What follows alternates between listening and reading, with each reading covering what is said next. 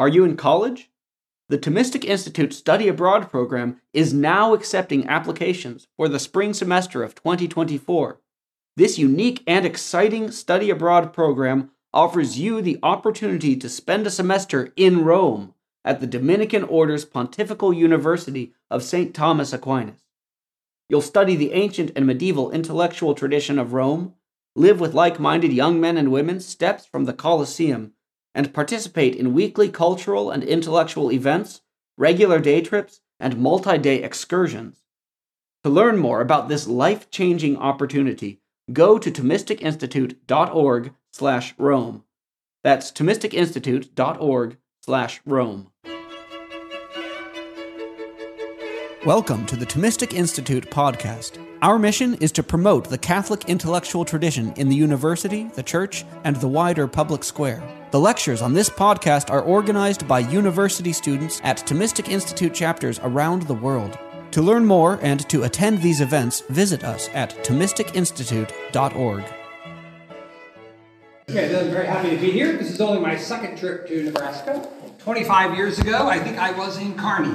I know I was in Kearney. I think it was 25 years ago. So maybe I'll live another 25 years. I'll go to Omaha or something. Just work my way around the state. Very happy to be here. I bring you greetings from the Catholic University of America, where I'm actually a retired professor. The Catholic University of America was founded in 1887 to be a place where American priests and religious could get a PhD in Catholic theology without going to Europe. People don't realize sometimes the PhD is basically a late 19th century invention. And at the end of the 19th century, you had to move towards schools giving PhDs as being required for teaching at a place like University of Nebraska. And so CUA was basically created as a kind of graduate school in theology, in Catholic theology, and particularly what's called the sacred sciences, philosophy, theology, and canon law, and it still does that. Very good. Happy to be here. One of my duties at Catholic University, since I've been there, have been teaching courses in eschatology, which you may be wondering, what is eschatology? It is the theological area where one discusses last things. Eschaton means simply last thing in Greek. The eschata are the last things. Eschatology is the doctrine of the last things. So I teach a course required for seminary students. Students are going to be priests, where we sort of, it's heaven for a week, hell for a week, purgatory for a week, death for a week. This is sort of happy-go-lucky kinds of course.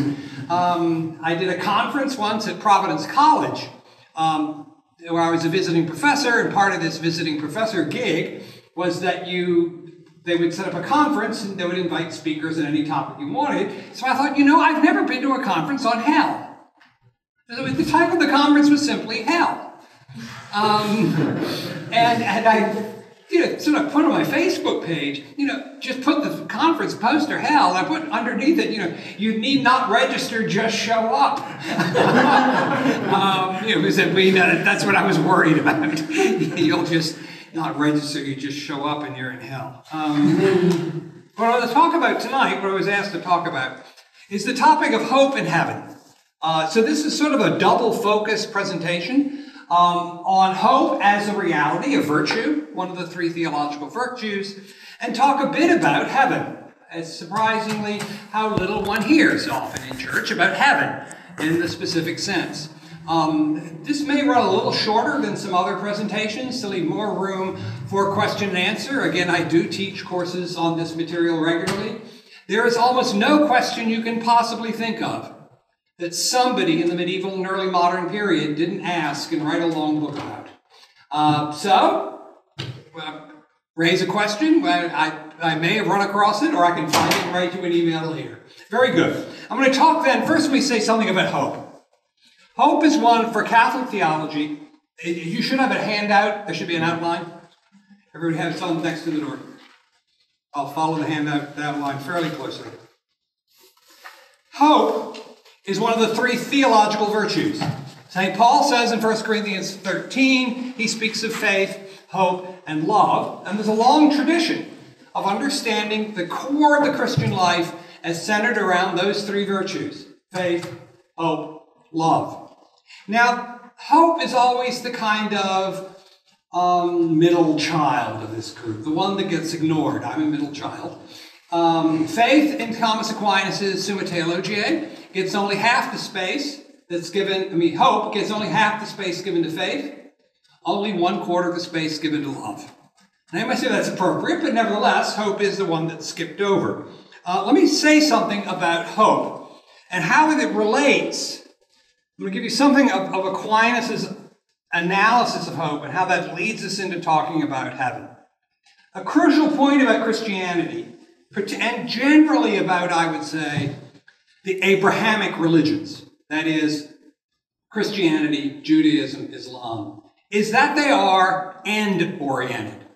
They are teleological. Telos is just the Greek for end. Christianity thinks that we are oriented in our very natures to some kind of end. Now, that's to some degree true of most religions, except perhaps Buddhism in some of its kinkier forms. It was once a part of basic analysis. Aristotle would say to understand something, you must know its formal cause, material cause, efficient cause, and its final cause. What's its purpose? What's its point? A crucial move in the history of modern culture is when final causes fell out. You'll never ask in a physics class or in a biology class or in a chemistry class, well, but what are the molecules trying to do?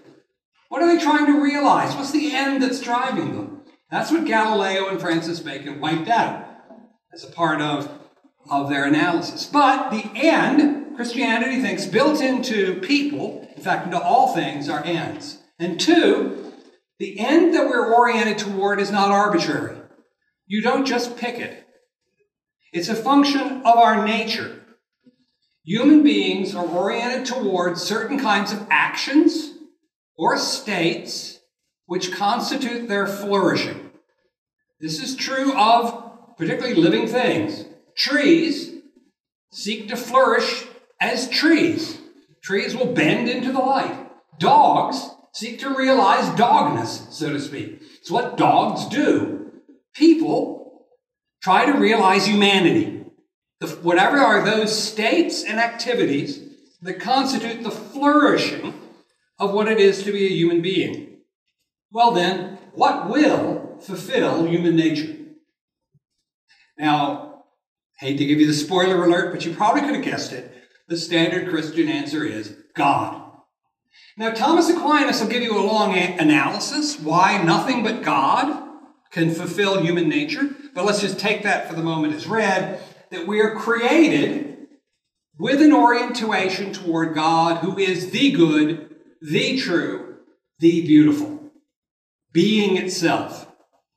So as St. Augustine says at the very beginning of his Confessions, we are created for God, and our hearts are restless until they rest in thee. That there's an orientation built into human nature toward a certain kind of fulfillment, flourishing qua human, flourishing as human beings, which is an end toward which we are oriented. And that is, finally, the right kind of relation to God. It is then our hope, the hope that is sort of built into, the root of hope, is in this orientation of our nature toward that which will fulfill us, God. And in that sense, God is the ultimate object of our hope. If you ask, what does the Christian hope for? The Christian hopes for God, for a kind of perfect human relationship with God. And that fulfillment is simply heaven. If you want the fundamental definition of heaven, heaven is simply the fulfillment of the human relationship with God. I'll talk a bit about more detail on what that would be, but the presence of God is heaven, the absence of God is hell. That's the fundamental theological kind of definition. And it's not arbitrary, it's because it's what's built into us. We're built for, so to speak, human nature, a kind of flourishing in God. And the question is whether we hit that mark. Now note, the point I want to really make here, this is going to lead into something else, is that the virtue of hope isn't arbitrary. The notion is this is something built into human nature. We are oriented in a certain way so that If you know the nature of the human being, you can understand why it hopes in a certain way, and why it hopes for can be nothing less than the true itself, the good itself, the beautiful itself, so to speak, God. So that what we hope for isn't just God, Aquinas says, it's God as what will fulfill and perfect our nature. There is a kind of self-reference here, Aquinas says, where hope is the hope, this will bring you to your fulfillment. And the only thing that can bring you to your fulfillment is God. So one can say, in fact, I thought of starting this lecture, that for Aquinas it really is about self-fulfillment. What you long for is self-fulfillment. But Aquinas' point, maybe different from most modern culture, is that there's only one thing that's going to bring you fulfillment, and that's God. But you hope for God as that which will bring you to the inherent perfection of your inherent human nature. That's Aquinas' analysis of hope. That'll be the background, what I want to lead into for talking about heaven. Talking about heaven isn't easy. This is something I'm coming back to over and over again. How do we know about it? People who die don't talk. I mean, dead men tell no tales, and they don't do anything else either. There are near-death experiences. We can talk about that a bit. But it's near-death experiences. Note, it's not death experiences. How much to make of near-death experiences, I'm not sure in terms of theology. I mean, Paul says, what no eye has seen, nor ear heard, nor the heart of man conceived, what God has prepared for those who love him. So that we got a basic problem here. I mean, how do we think about the ultimate end of all things, heaven? An issue I'm going to come back to repeatedly is about time. Will there be time in heaven? Will time just go on, just like now, but endlessly? Will time somehow stop? I mean, eternity is technically timelessness. There is no passage from past to present to future. Or will time somehow be radically different? A different kind of time, which isn't measurable, but perhaps is measured by the intensity of the experience? And what do we mean by time anyway? I don't do a whole lot of hard science, but we have some hard science people here. In modern quantum mechanics and relativity theory, time has gotten an exceedingly complicated concept. So what do we mean by time anyway? So I just want to note there's a set of issues. This is simply, I'll make lots of assertions, and if you press me, I'll say, by golly, I'm right, but I think I only 1.5% know what I mean. That we make certain assertions, God is perfect, is the perfect completion. I will have the same body, but radically transformed. At a high level of generality, I'll make assertions, but I can't fill in the details. Because no eye has heard, no eye has heard, no eye has seen, no ear heard, blah, blah, blah, what God has prepared. Where do we talk about things? What are our sources? 2. One is biblical material. Revelation. There actually is less about heaven than you may think in the Old and New Testament, but there is some stuff there. You do get some comprehensive pictures. 2 would be the end of the book of Isaiah, Isaiah 65 and 66. And then the end of the book of Revelation, which I'll refer to a large number of times. Revelation 21, Revelation 22, where John the seer sees a new heaven and a new earth. A new Jerusalem descends from the sky like a bride prepared for a bridegroom. And you have a whole set of comments then about the new Jerusalem. They are, Isaiah 65, 66 and Revelations 21, 22 are rather different. Isaiah 65, 66 is interesting to look at because it's sort of the natural world with everything bad taken out of it but not transformed. It says no one will die young, but people will still die, it just will be really old. Whereas there'll be no death at all in the New Jerusalem of Revelation 21 and 22. But there's a problem. I mean, how do we deal with books like this? The book of Revelation is, of course, notoriously complicated. Not just the issues about, 7-horned beasts or 10-horned beasts with 7 heads and coming out of the ocean, blah, blah, blah, but just the symbols of the New Jerusalem. I mean, it says, for example, this is Revelations 21:19, that the New Jerusalem will have 12 gates. ornamented with 12 precious stones. Each will be a different precious stone for each of the 12 gates. Will it literally have 12 gates? With literal, chrysolite and beryl and all these other stones, the exact identity of which I have no idea, on the gates? I think not. But are there other things which one might take to be significant? For example, in that same passage, we're told that on the 12 gates will be inscribed the 12 names of the tribes of Israel. And it's interesting, it's still in many ways a Jewish city. The gates are the names of the tribes of Israel. That seems to me significant in a way, that say it's got different jewels on each gate doesn't. But that's because I find a theological meaning in the names of the tribes of Israel on the gates. Is that arbitrary? I mean, what do we do with this symbolic language? That's a difficult kind of question. Let me say one thing, though, I want to stress that's in biblical pictures of heaven, and this will influence how I'm approaching the whole question.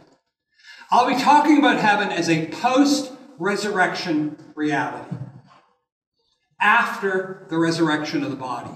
I'm not primarily talking in this presentation about heaven as the space, in very heavily marked air quotes, space of souls between death and resurrection. I'm not denying the survival of the soul between death and resurrection. I'm just saying from the New Testament and for the early church, the focus of the Christian hope is not that one will go to heaven when you die. The focus of the Christian hope is the return of Christ, the transformation of all things, the new Jerusalem, the new relationship with God, radically transformed. That's the center of the New Testament hope. Even as late as St. Augustine, writing the beginning of the 5th century, he's highly agnostic. He just isn't sure what to say about the soul between death and resurrection. He affirms it lives on. He just doesn't think one can say much about it. But he goes into great details on the resurrection body. So I'm going to be talking about the final reality, not sort of where my grandmother is right now. I'm talking about where the blessed will be come the end of all time. That's what I'm going to talk about heaven. Because that's the primary orientation of hope for the New Testament. Not the only one, but the primary one. I would note this relates to a basic question about human flourishing. I mean, I said heaven is where all the essential aspects of what it is to be human are realized. Well, are bodies just side points of who we are? You've had a few Christian theologians who said that. Gregory of Nyssa, Nyssa, thought that in fact we have bodies only because God foreknew we were going to fall. If we were not going to fall, we would have remained bodiless. We would have been like angels. We have bodies only because of the fall, and when it says God made them clothing of skins, that means God gave us flesh. But that's so Augustine, Nyssa thought that on the last day we'll arise without any fleshly bodies in any sense. And there will be no more male and female. Sexual differentiation will disappear. He's a theologian writing in the 4th century in the East. That's a very unique opinion. Almost everybody has insisted we will rise, and it is Catholic dogma. We will rise, in fact, with the bodies we now have, but radically transformed. Now, what the Fourth Lateran Council of 1215 said was, you will rise with the body you have in this life, but radically transformed. Well, what kind of changes can occur and it still be the same body? I mean, this is an old philosophy trick about the Theseus's ship. Theseus set sail with a ship. And first one part goes bad, they have to replace it. They replace it with another part, then another part goes bad, and another part goes bad. And by the time it gets back, they've replaced every single part. Is it still the same ship? Well, I mean, it's the criteria of identity. How much can our bodies change in the resurrection and still be the same bodies? That's a very good question, which you've had great debate. What the church insists is it really is the same body, but it will be radically transformed. Now, this is because our nature must be fulfilled. We are bodily creatures. We're not just spirits caught in a physical world. We are, in fact, integrity, body and soul. To be completed, we must be in fact resurrected. Now I'll note also, so we have these big pictures about heaven, particularly Revelation 21, 22. We also have some individual verses. I give you one on the handout there where Jesus says in response to an argument, in the resurrection, they neither marry nor are given in marriage. We can discuss a bit what that means, but Jesus said it. We have to kind of live with it. A question sometimes is, does a particular verse apply to the heavenly situation? In Augustine's The City of God, book 22, he takes Jesus' statement, not a hair of your head will be lost, and thinks it applies to the resurrection. You're going to get back every strand of hair you ever grew. This is a problem. That's a lot of hair. What are you going to do with it? He thinks, well, it'll get transformed into other parts of your body, so everybody's going to be bigger because of all this hair you get back. Now, that's a little odd. It's quite odd. But note, what Augustine is very serious. He takes the Bible quite seriously, and he's looking for passages with an eschatological, might give you some information. Sort of stressing how hard it is to try and figure out. So one source of thinking about heaven is simply biblical material. But I would note a second approach. I've said heaven will fulfill everything essential to being human. If you think something is essential to being human, then it must be in heaven. And it must be in heaven perfected. So we can think from our understanding of what it is to be human toward what we think the perfection of humanity in heaven will be like. Is knowing things part of the essence of humanity? Well, then we must know perfectly in heaven. But this gets tricky. How about freedom? Is freedom of the essence of being human? You'd think so. Is the freedom to sin part of being human? Will we be able to sin in heaven? That seems difficult. I mean, in heaven there can't be sin. If I can sin in heaven, does that mean that I fall out? And it is Catholic dogma. Once you're in heaven or hell, you don't get out. I mean, it's permanent, it's final. How do we understand the perfection of freedom in heaven? This has been debated. What's the place of choice? Choice is a big deal in our culture. You want different kinds of things. But a lot of choice is arbitrary. What do I want this morning? Do I want Jif or Skippy? Skippy is clearly superior. But, sometimes it's, do I feel like, this or that? It's clearly arbitrary. I got to buy a pencil. There's a blue pencil. There's a red pencil. It's arbitrary. When a choice is really important, what you're going to do with your life, is it a matter of choice? One of the most important things I ever did in my life was get married. Now, I really was utterly voluntary. I wanted to marry her. I really wanted to do this. Choice didn't have much to do with it. Now, part of it was because the pool of people who had any interest at all in being my wife was a very, very, very small, in fact, often empty pool. So it wasn't a matter of choice. But it wasn't, even if there had been choice, it was an act that was me. This really was bone of my bone, flesh of my flesh, as Adam says to Eve. When it's a really important thing, it's free in the sense that it's your act. There's a sort of unity between who you are and what you're now doing. It's not forced on you. This is me, by golly, and I want to marry her. I want life with her. This is the life I want. But it's not a matter of choice. It's just you see. And you see with the kind of clarity, this is what I desire, this is what I will. And it sort of follows automatically, not violating your freedom, but realizing your freedom in an integrated kind of way.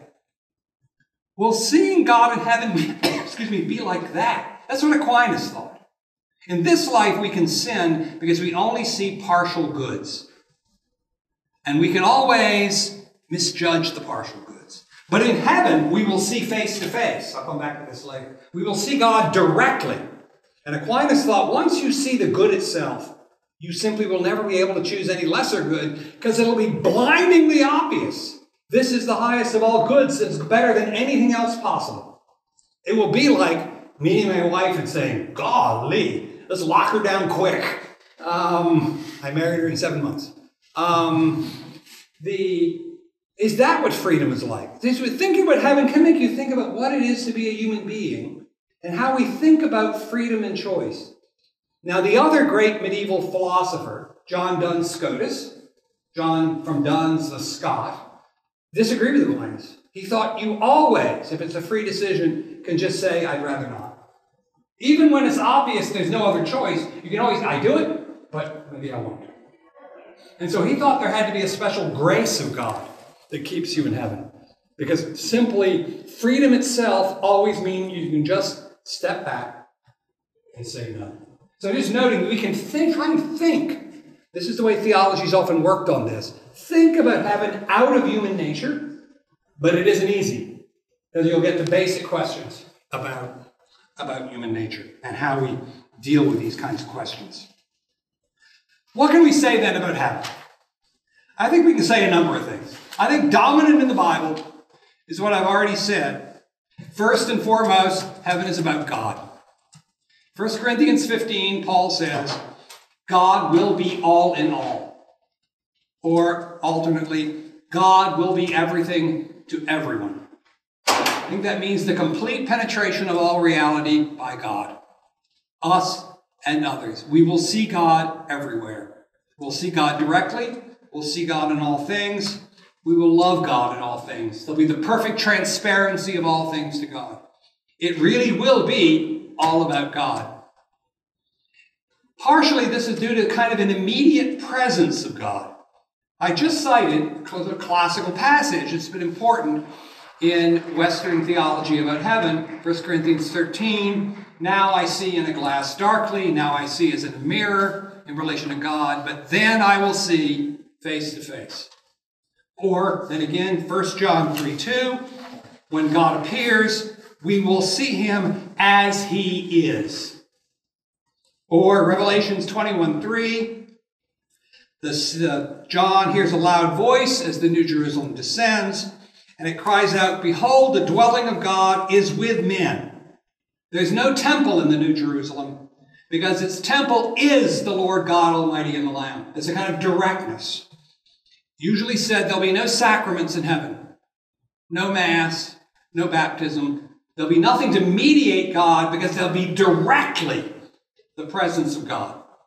This is generally referred to, particularly in relation to that passage about seeing face to face, as the beatific vision. The vision that beatifies, that blesses you, that brings blessing. It is Catholic teaching that the blessed will see the essence of God directly, clearly, nakedly, and openly, without any mediating object. One will directly see the being of God. And that will be the ultimate blessing. That's the highest possible knowledge of God that can be had. In fact, it's a participation in God's own knowledge of himself. And this is why God is all in all. There'll be a direct presence of God, particularly to rational creatures, that is to angels and to human beings. And that's a kind of deification. We will participate in the being of God. This is in 1 Peter, that we'll be consorts, participants in the being of God, and that will be perfected in heaven. This is where one comes to eternity. Typically, Aquinas and others talk about the particular eternal aspect of life in heaven is in that moment of the perfect vision of the being of God, which will simply transfix us, which will lift us out of time. Are there moments sometimes of beauty, of seeing something, where you're just lifted out of time and you simply lose track of the passing of time, which seems like eternity? Will that be a permanent aspect of life in heaven, as we see God directly, a kind of participation in God through that vision?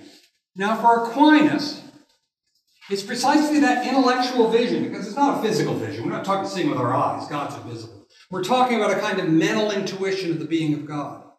That's primarily in the intellect. And for Aquinas, it's in the intellect, in the mind, in the mind side of the intellect, so to speak, that we will be united to God. That will culminate in love, but what connects us with God for Aquinas is really finally the intellectual, the beatific vision in the intellect. Now just note here, I'm not a systematic Thomist, although I give Thomist Institute lectures. There's another tradition, the Franciscan tradition, mentioned John Duns Scotus, which insisted it's love that binds us to God. After all, this faith, hope, and love, and the greatest of these is love. So whereas there is the beatific vision, and that is important, what really binds us to God is love. Now again, it's like a trivial issue, but sort of the issue here is the relation of intellect and will. What guides the person? Intellect? You can't love something until you know it. You can't hate something until you know it. But what about will? There are plenty of things I know I don't want to know. And it's the will that doesn't let me know them. That I know precisely because the will chooses to lead me to them. How do we understand the interrelation of intellect and will, of knowing and desiring? Or will it be the case that this division within us between knowing and willing, sometimes I know precisely what I ought to do, and I just don't do it. Sometimes, why? It's hard to tell. Will the division between intellect and will tend to disappear in human perfection? Will there be an integration of intellect and will? Will we become more like God, who's perfectly simple? And so what we know, we will love, and what we love, we will know. So that heaven is a perfect unity of love and knowledge. At least that's what I would want to say. But now, let me note a problem. Yes. What I've talked about, if I stopped here, you might think heaven is just, we're all going to be sitting around sort of agog, staring at God. There seems to be no social reality to what I've said so far. And I must say, when you read Thomas Aquinas, it can sound that way. It's all just going to be sort of sitting around the campfire, absolutely spellbound by the campfire.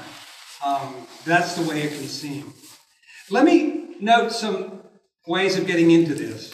I think the first thing to be said, we can ask, who is it that's doing the seeing? I don't think it's us as individuals. I think we participate in Jesus' vision of God. Notice I've said very little about Jesus having any role in any of this. That's because I think he'll be the context of it all. We will see God as participating in Christ's vision.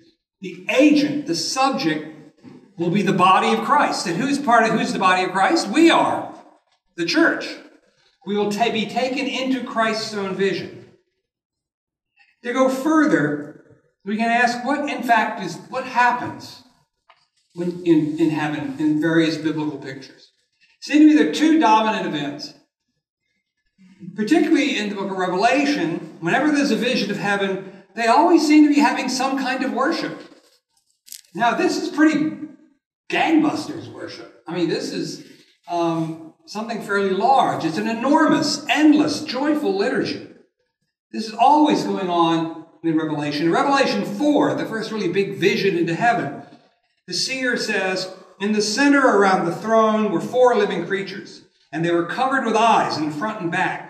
Day and night they never stopped singing, "Holy, holy, holy is the Lord God Almighty, who was and who is to come." Whenever the living creatures give glory, honor, and thanks to him who sits on the throne and who lives forever and ever, the 24 elders fall down before him who sits on the throne and worship him who lives forever and ever. They lay their crowns before the throne and say, "You are worthy, O our Lord and God, to receive glory and honor, power, for you created all things, and by your will they were created and have their being." It's always liturgy going on in heaven. And great big. I mean, people falling down, standing up, throwing crowns. It's often then, what I tend to think of as heaven, it's like one big Easter Vigil service. If you've ever been to an Easter Vigil service, and I would urge you to do so this year, going on and on, moving around, big events, the Dominican House of Studies that's sort of sponsoring this lecture series, They have one with a great bonfire outside. You go back in. I mean, it's an enormous sort of joy, feast. That seems to be the biblical picture of heaven. It's a kind of endless, social, interactive liturgy service, sort of the best you can possibly imagine. And there's a second image that often goes with heaven besides liturgy, and that is feasting, banquets. Jesus says in Matthew, "Many will come from east and west, and will take their places at the feast with Abraham, Isaac, and Jacob in the kingdom of heaven." In Revelation, John the seer hears a voice cry out, "Let us rejoice and exult and give him the glory, for the marriage supper of the Lamb has come." This becomes an important kind of often artistic image of the marriage supper of the Lamb as the sort of consummation of all world history. And the bride has made herself ready, and it was granted her to clothe herself with fine linen. The marriage is the marriage of Christ and his church, or in that, the marriage of God and humanity that occurs in the incarnation. So the marriage here, the culmination of God's relation with all things, with humanity in particular, is then realized in a liturgy and a great big feast. Yeehaw! Actually, if it's a good Easter Vigil service, it should always end with a lot of food. So that's sort of the picture of heaven, is a sort of great big party, alternating with sort of really well done liturgy.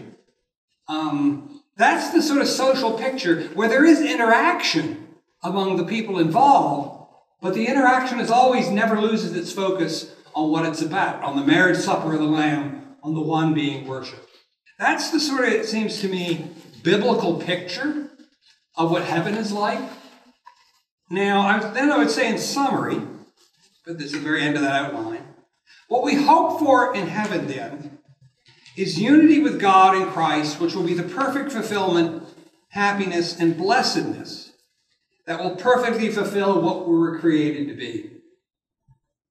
Thus, the two poles here are God and humanity. That's why I talked about hope at the beginning. Hope is the orientation toward our fulfillment. That's what we hope for in heaven, and that is realized in this kind of relationship with God. That is the focus of our hope. Now, one can say a great deal more about a lot of things. One thing I haven't said anything about is why any of this matters. Why should we speculate about this stuff? We can certainly talk about that a bit in the conversation. I think it does make a difference in our daily lives if we have a kind of anchor. The anchor holds within the veil. It says in the book of Hebrews, we have a hope that is certain, that lies outside the vicissitudes of history. We can talk about that. Now, what I've given you, because I think this is broadly speaking, not the entirety, but at least the focus, is a very humanity-centered picture of heaven. That's pretty much what I've talked about, the occasional side bit about angels. However, heaven is more than that. The Bible does talk about heaven as the fulfillment of all things. All things hold together in Christ. All things will find their fulfillment in him. God told Job, the morning stars sang at the foundation of the universe.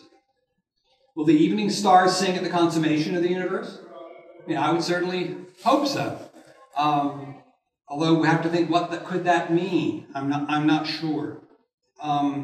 It is the case, I think, the biblical picture of heaven, for the most part, but not entirely, focuses on humanity. Remember, the lamb will lie down with a lion. Woody Allen said the lamb will lie down with a lion, but the lamb won't get much sleep. But maybe the lamb will get sleep. So you do have that biblical picture. But when we get beyond humanity, we start skating on thin ice. Then we have to become very speculative. There have been a lot of discussion about whether animals will be resurrected. Will your pet rise on the last day with you? We could talk about that. Aquinas, I'm afraid, said no. But St. Jerome said yes. So you get different opinions. We can talk about that. The crucial point I want to make is that the heaven we hope for is the perfect, fulfilled, final communion with God and each other. The heaven whose gates were open on the Easter day we will soon celebrate. Thank you. Thanks for listening to this lecture on the Thomistic Institute podcast. The generosity of people like you makes this podcast possible. If you enjoy these talks, please consider showing your support at www.Thomisticinstitute.org/donate. Your donation of even $1 helps us reach more college students and many others with the powerful truths of the faith, and it ensures that we can keep publishing top-notch lectures on this podcast. Thanks a lot.